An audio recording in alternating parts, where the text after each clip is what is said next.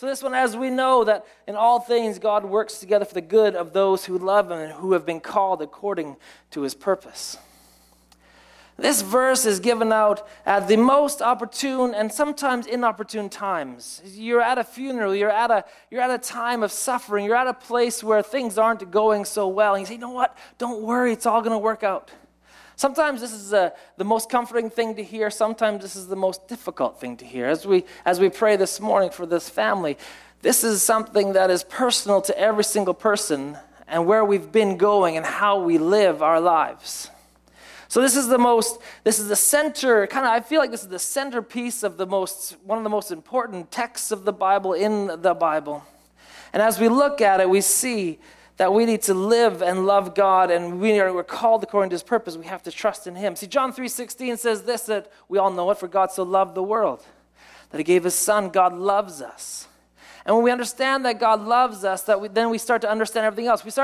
We need to look at the Romans 8 through the eyes of Jesus. Sometimes we take certain verses that we see, and then we try to interpret the whole Bible through that. I said to our congregation, it's like reading a Jane Austen novel, reading one sentence and then interpreting the rest of the book through that. You need to take these passages and put them back to Jesus. And we have to understand that God makes all things together work for the good of those who love Him, because Jesus loves the world. He loves us. He gave His Son. And then we look at Psalms 92 verse 15, and it says this, the Lord is upright, He is my rock, and there is no wickedness in Him. Our lives are lives that come and go, and there's so much pain, and there's so much suffering, and there's so much difficulty, that sometimes we forget that Jesus and God is love, and everything that comes out of God is love. Everything that is happening while we serve a God that loves us. But how do we separate these things? If God is in control and He's controlling everything, is this how it works, or does it work a different way? So how do we make these things work out? The world is a wicked place. And so today's sermon is entitled A Tapestry of Grace. One that I heard, many people have used this analogy before, but this tapestry of grace, Brian Zond had preached on. I just thought it was so lovely, this idea of a tapestry, and we're going to get into what a tapestry is in a bit. And essentially, I want our message to be today that everything is going to be all right. Everything that we're walking through, everything that you go through today, everything is going to be all right. Julian of Norwich lived long ago. She lived in the 13th and the 14th century, the 1200s and 1300s, around that time. The 1200s, if you know your history, was booming. Things were going good. The economy was great. And then came the 1300s, and certain things started to go bad in the later 12s and the early 13s, and the Black Plague moved in. Economy was collapsing, the climate was changing, there was an Islamic invasion, there was a 100-year war, there was a peasant revolt. And then the Black Plague came in and wiped out 1/3 of the people of Europe.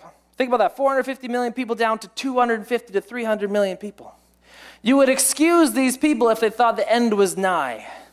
Sometimes we think we get a flat tire when we're driving somewhere, the end is nigh. God's coming back. This cannot get any worse than the flat tire that I just received. This is so bad, I'm late for my appointment. But no, these people were going through a time that was so difficult. And Julian of Norwich, she has the acclaim of being the first woman to write a book in the English language. And she came down with the plague, and in her 30s she was in the plague, and she has a set of 16 different visions while she was in this. And at one point she had a conversation with Jesus, she says. And she says this, I have often wondered why in God's foreknowledge and His wisdom could He not have prevented the origin of sin?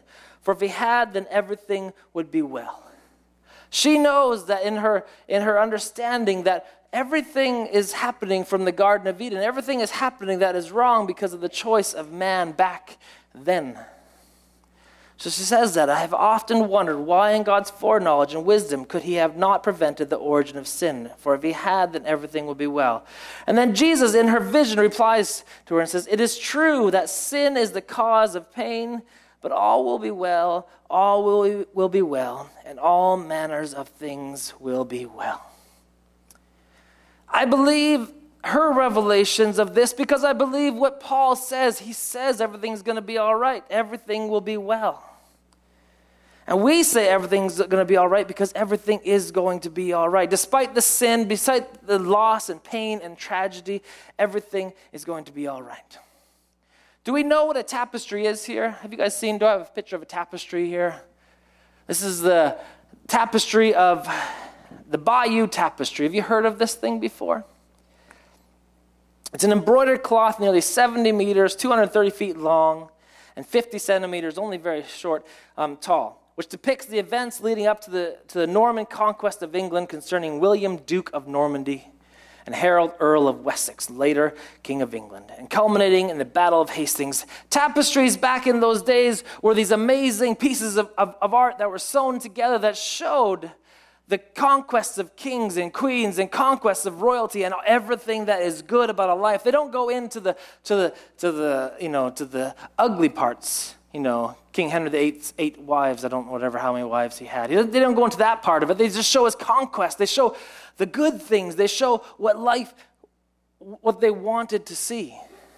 So tapestries are beautiful, but there's a backside of a tapestry. I think we got a backside of a tapestry here. This is a backside, not of that certain tapestry, but a backside of a tapestry is a whole bunch of confusing mess of threads that are put together.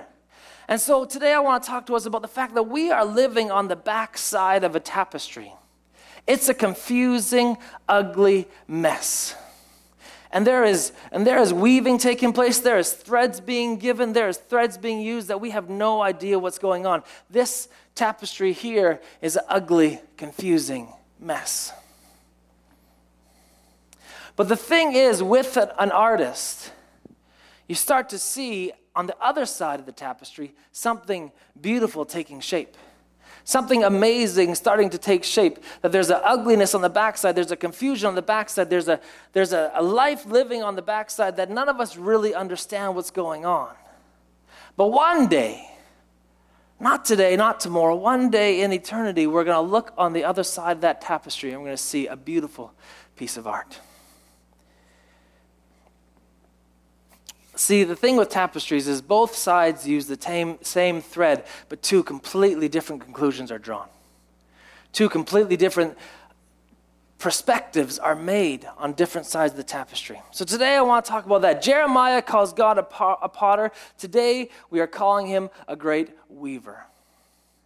So this message may be for some of you, may not be for some of you, but think about this and keep this in your heart because we go through hard times.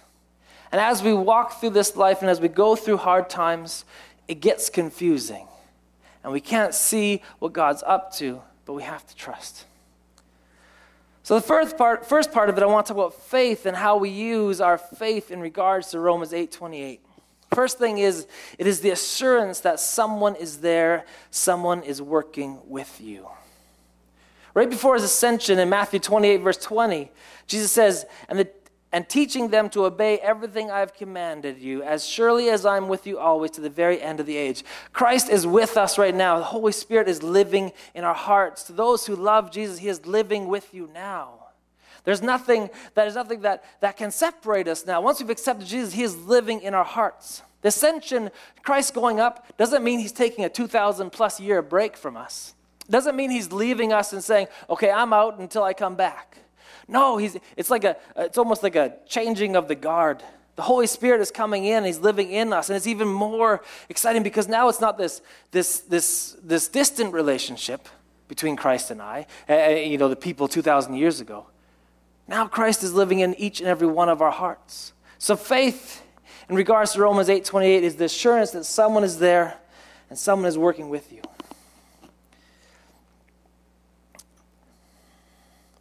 See, now is the age of faith and sight. It's so difficult for us to kind of wake up every morning. We don't get to see Jesus. We don't get to see God working, but we have to trust and have faith that he is there working in us, and that's the Holy Spirit.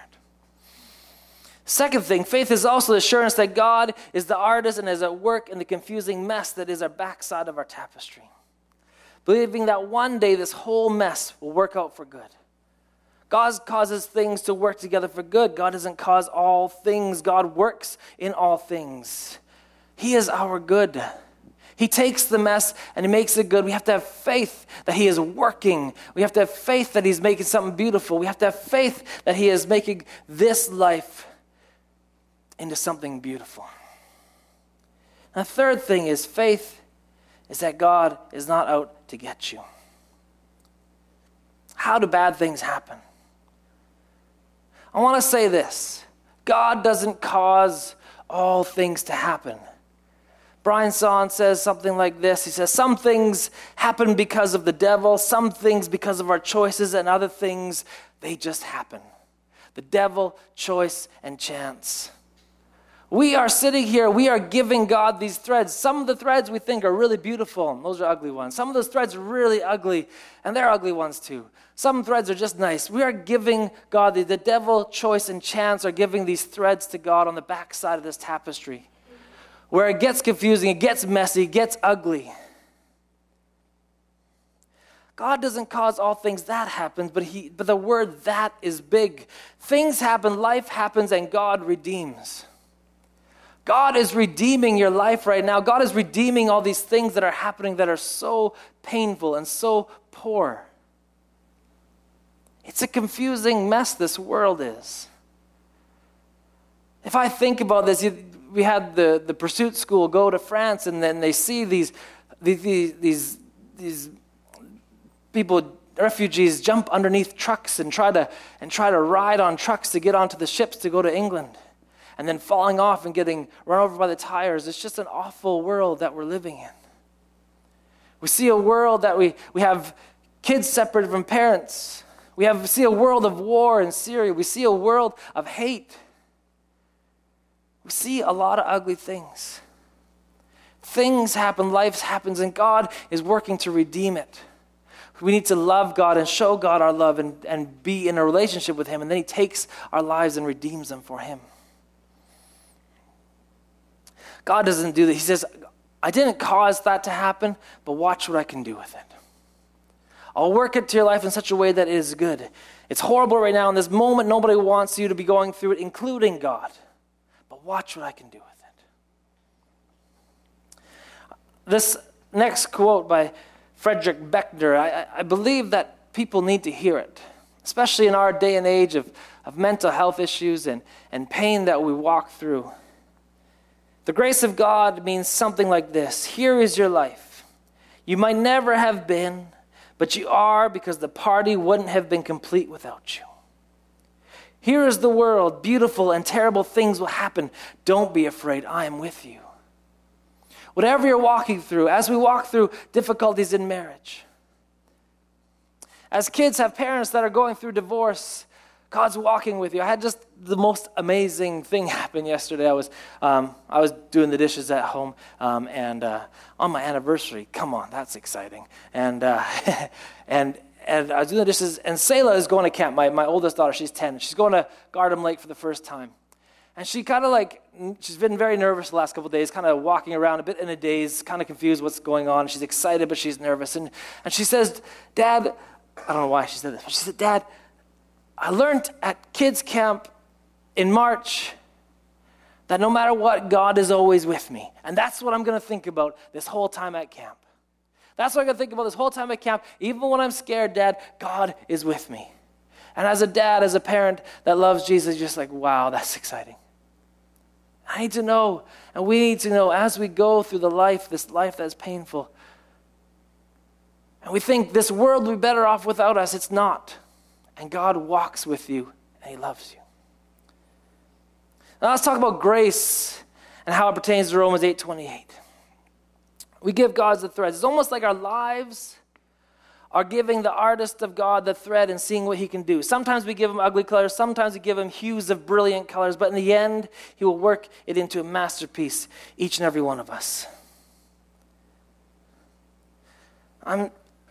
It's tough to say and sad to say, but God doesn't prevent bad things from happening all the time. This is life and death and taxes are all part of it. And that's what's going to happen. And we live in a fallen world. We live in a world with death that was never meant to be in the first place. We were meant to live forever. It's going to be so beautiful one day when we get to heaven, and it is beautiful. But right now, we live in a fallen world. We're giving God the threads. Some preachers say this: God causes all good things to work together for the good things. So he's a really nice artist that just makes good things happen for the good things, and then he ignores the bad things. And some other preachers say this: it's like a soup. He says, well, you need some bitterness in there to make a really nice soup. You have some nice sweetness, you have some nice saltiness, and then you have some bitterness. You need a little bit of that. And then I'll make you a really nice soup. Well, that's not what's happening. I really don't believe that. He is the artist that takes our broken colors and makes it beautiful. If I were to say to any one of you here, I have 5,000 diamonds, go make something beautiful out of this, you'd be very good at that. What you could do is take some school glue, put it on a piece of paper, and drop the diamonds, and that would be the most beautiful piece of paper you've ever seen in your life.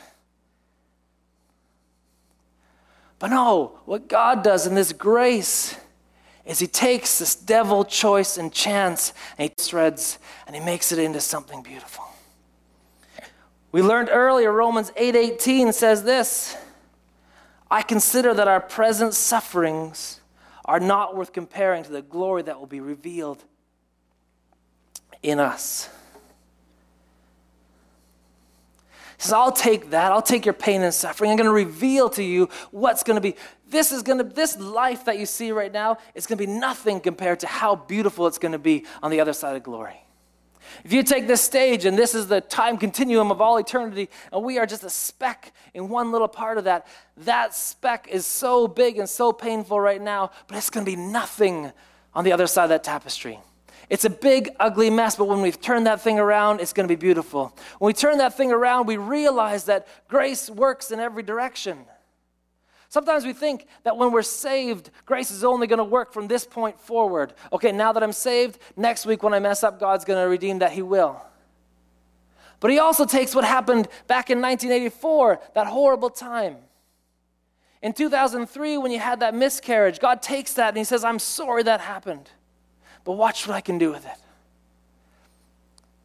In 1973, something might have happened in your life and you're like, I don't want that part of my life. But grace works forwards and backwards, taking the ugly and making it beautiful again. You think about this, the most ugly time in human history was Jesus on the cross. And we look back at that day today, and what do you say? That's the most beautiful thing that ever happened. That's the most beautiful thing. It got me my life eternal and a relationship with Jesus. The most beautiful thing that ever happened. But what is it? That day, it was the ugliest thing that ever happened. There was people deserting Christ. There was him humiliated on a cross. He even asked, if it's not your will, I don't want it, but I'll do it because we need to do this. Think about your darkest day, and that is the darkest day. And look how beautiful it is now. After I was looking at this, I looked at a passage in Scripture and realizing, in Abraham's time, they wanted a king. And God says, I don't want you to have a king. That's not my will. But he said, no, we want a king. So he gave him a king. And that was not what they wanted to happen. But then God took that, and then King David came out of that. King David, a man after God's own heart. Read a bit of King David. It's the most depressing man after God's own heart that you've read for a while. He didn't want there to be kings, but what happened out of that king? He got David, and David's lineage leads to Jesus. He came out of something that wasn't really what he wanted in the first place. He changes it around on the other side of the tapestry to be something beautiful. And this is the most amazing thing about grace. There's going to be times they say, God, I don't want what's happening to me now. And he says, I don't want what's happening to you either. This is not something that you can say now, and this is something that is impossible to say, and we don't wish it on anybody. But one day when we're in heaven and we turn that tapestry around and we look and he say, hey, that happened then. Look at that piece of thread there. What's that from? He said, that's when you had that happen. And he says, do you want me to take it out? No, don't touch a thing. Don't change anything. That's the most beautiful picture I've ever seen. This here, what happened here? Oh, this is when I failed all my classes. That was an awful year. I really just mailed it in. That was bad. I could change that if you want. No, don't change that. Look at what you made, God. Look at that artistry you made out of something that I thought was so ugly and so painful. It's like we're a fly on a Sistine Chapel. You can't see anything. You just see this little bit of it. But when we fly away, we see how fantastic God's grace is. We need to be so careful that we don't take this verse and we don't put it onto people like it can be a Band-Aid. Because things that people are going through, miscarriages that people go through, lost children, lost parents, marriage divorces, breakups, pain in relationship, vehicle accidents. You can't put a Band-Aid over it and make it all right. This world sucks. It does. This is painful. But God loves us through it. And one day we're going to look on the other side and it's going to be absolutely amazing.